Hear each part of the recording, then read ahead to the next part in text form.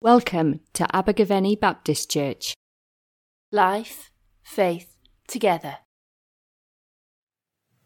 In Luke chapter 18, in verses 1 to 8, Jesus tells this parable about a persistent widow. And right at the start, he tells us what the point of this parable is.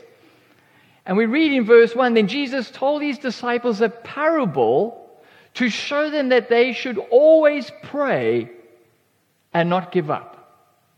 And so the point of this parable, and this parable is all about prayer, but more specifically, it's about being persistent in prayer. It's about praying always and not giving up. It's about remaining faithful to God and trusting God to the very end.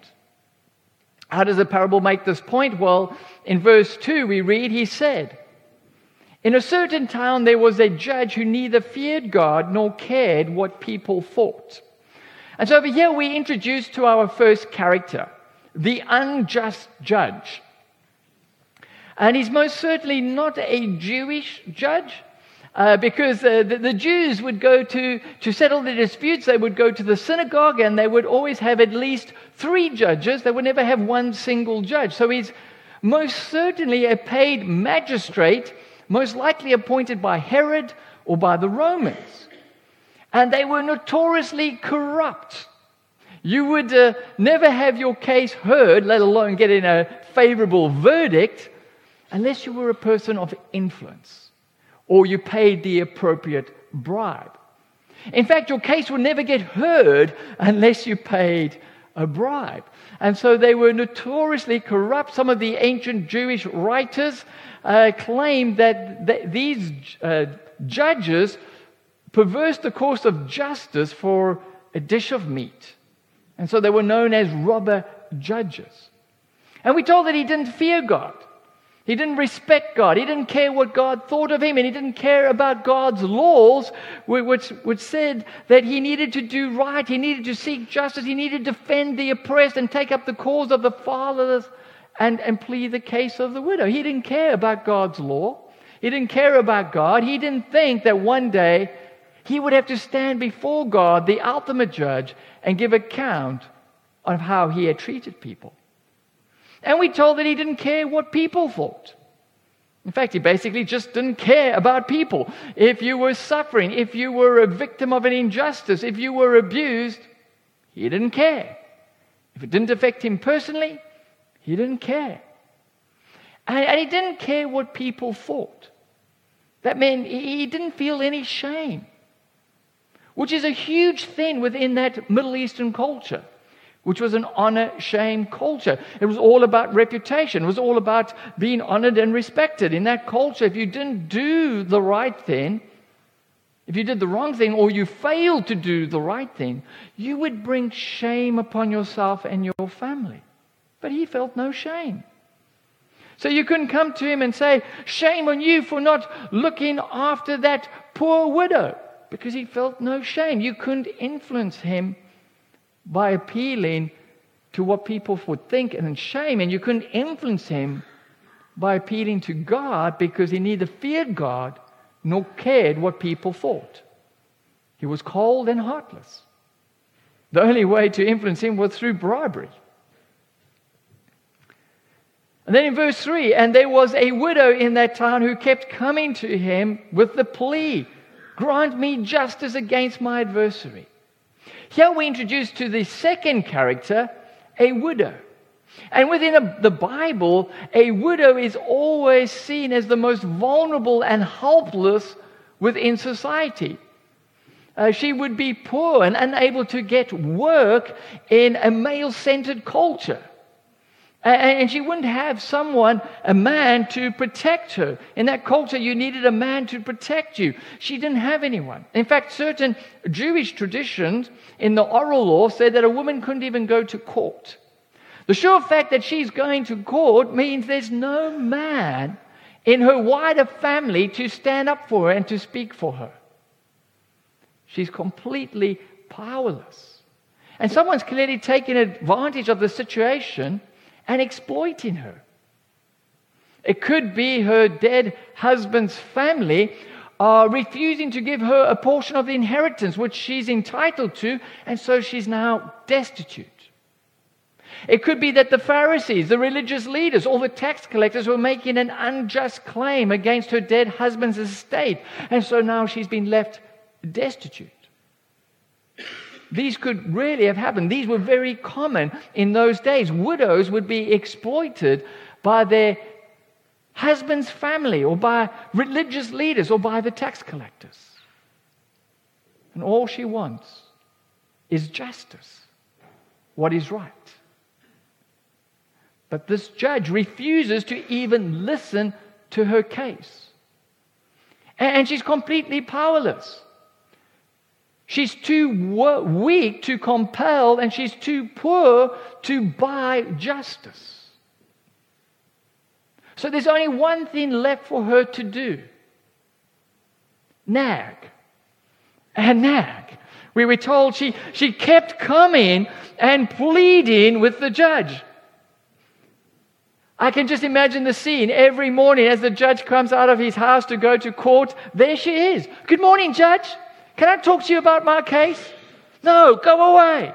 And as he gets into the courtroom and he calls the first case, she's at the back shouting, what about my case? What about my case? And he's like, no, get her out, get her out. He goes out for a lunch break. There she is. Hey, judge, go away. At the end of the day, he's going home. And she's like, oh, judge, good to see you again. And he's like, just leave me alone. You are driving me mad. You're killing me. She just nags and nags. And we read in verse 4, it says, for some time he refused. You get the impression this went on for a long time. For some time he refused, but finally he said to himself, even though I don't fear God or care what people think, so he admits he's cold and heartless, yet because this widow keeps bothering me, I will see that she gets justice so that she won't eventually come and attack me.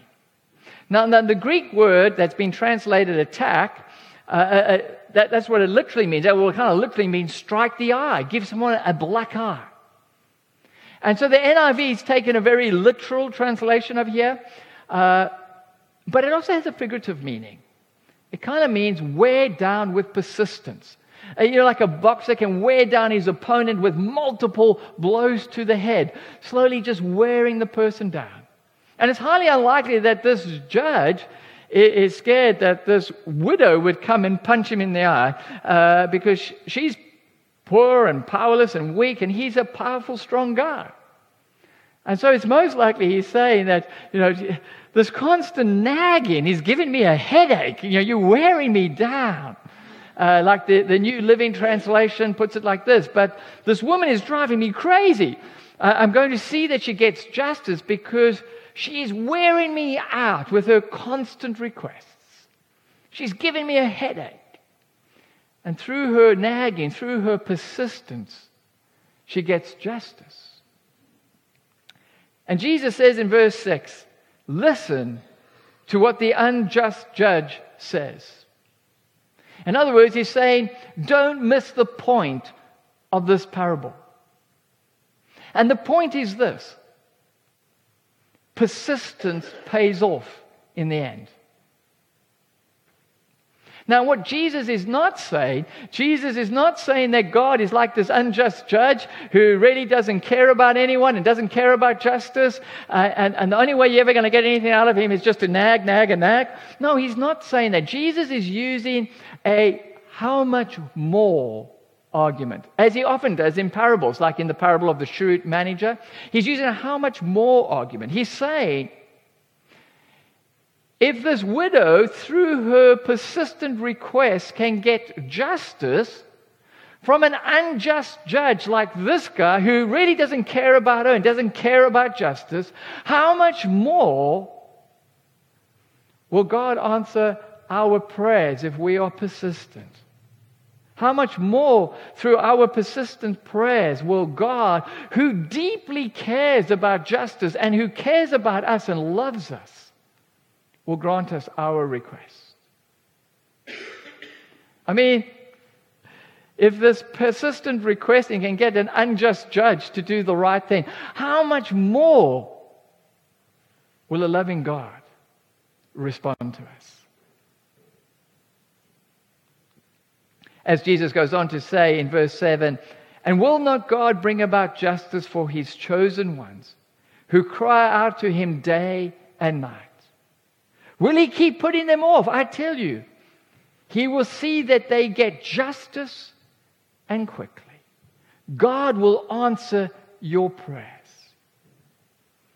What Jesus is encouraging us is when we go through a situation like this widow, when we're a victim of an injustice, when we face a wrong, or if we're just going through a very hard season, a hard time, and we seem powerless to be able to change it, Jesus is saying, don't give up. Continue to call out to God day and night. Continue to pray, because God is not like that unjust judge. He's not reluctant and dragging his feet, and he cares about you deeply, and he will answer your prayer, and there will be justice in God's time and in God's way. There will be justice, but when will there be justice? That's the big question. And there's a bit of a tension over here. Because on the one hand, Jesus says that we'll get justice and quickly. But on the other hand, the whole purpose and the point of the parable is to remain faithful, to be persistent in prayer, which implies a delay. So which is it? Is it quickly, or is it a delay? Or is it in some kind of mysterious way both? Of course, the phrase "get justice and quickly" is primarily referring to God's character. It's a way of saying that God's not like this unjust judge. He's not reluctant to answer your prayers. He's not dragging his feet. He is eager and keen to answer your prayer. He's deeply concerned about justice. And he will answer. And there will be justice. But of course, we are only ultimately going to see this justice fully when Jesus returns and puts all things right. And that's why we need to be faithful in prayer now while we wait for Jesus. And that's why during this Advent season, which is all about waiting for the appearing of Jesus, the coming of Jesus, we need to be reminded to be faithful in prayer and not to give up, not to lose heart. That's why we have this question at the end of verse 8. However, when the Son of Man comes, in other words, when Jesus returns at the end of time, will he find faith on earth? What faith is he looking for? That faith that is persistent in prayer. That faith that continues to cry out to God day and night. That faith that doesn't give up but continues to trust in God, who will bring justice in his time and in his way. You see, God will answer our prayer. But the answer is either yes, no, or later. Sometimes when we pray, God answers yes, and it's immediately obvious to everyone that God answered the prayer. Other times God will answer yes, and it's not immediately obvious at the time. It's only in hindsight, when you look back, you suddenly go, oh wow, God was there the whole time, behind the scenes, working out things according to his plans. At other times God will say no. Because we don't know everything, do we? And so we don't really know what is best. Just as a parent will sometimes say no to their child. Not because they don't love their child, but because they do love their child. And so God will sometimes say no to us. And sometimes children ask for stupid things. And so the loving thing is to say no. And God sometimes is saying no because he's got something better in mind. He's like, no, I don't want to do that. That's kind of stupid. I've got something way much better in mind for you. At other times, God says later. Not now, later. And we need to wait. And we need to persevere in prayer. And it's not easy.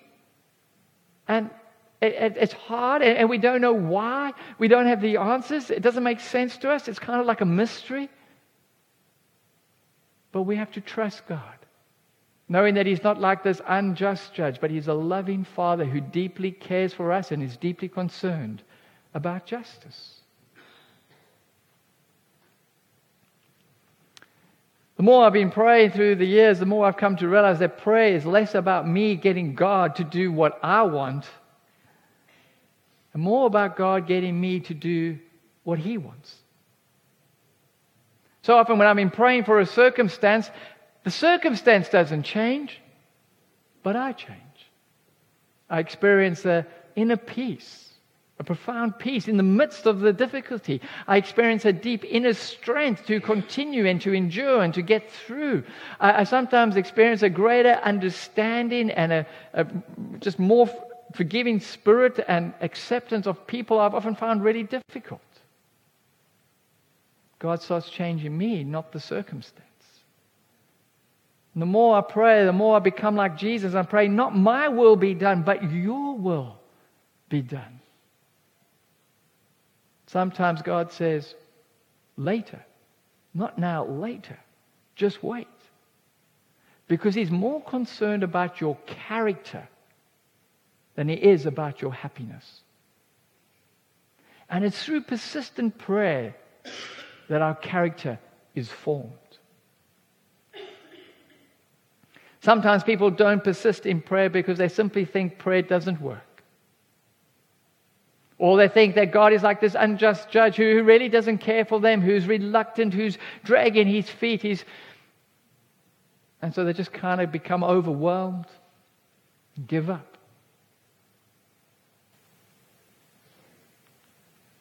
Are you feeling overwhelmed by the circumstances of life? Do you feel like giving up? Is your faith nearly on empty? Perhaps you've been praying for something for a long time, waiting for a breakthrough, and nothing's changing, and you're starting to become a little disillusioned. If that's you, then I believe this is Jesus' word for you today through this parable. He's speaking to you and saying, don't give up. Be persistent. Keep praying. Keep trusting. God is not like that unjust judge. He is deeply concerned for you. Deeply concerned for justice. And He will answer your prayer in His time and in His way. Let's pray.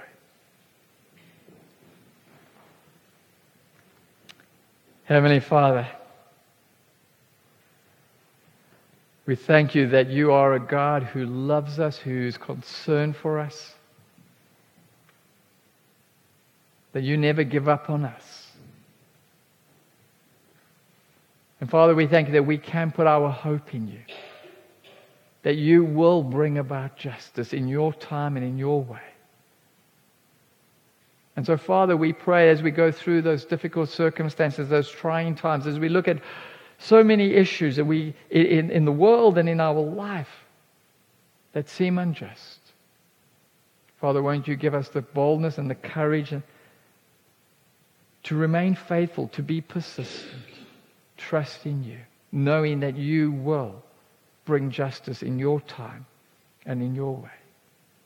We ask this all in the name of Jesus. Amen. Thank you for listening. For more information, please visit our website, abergavenybaptist.co.uk.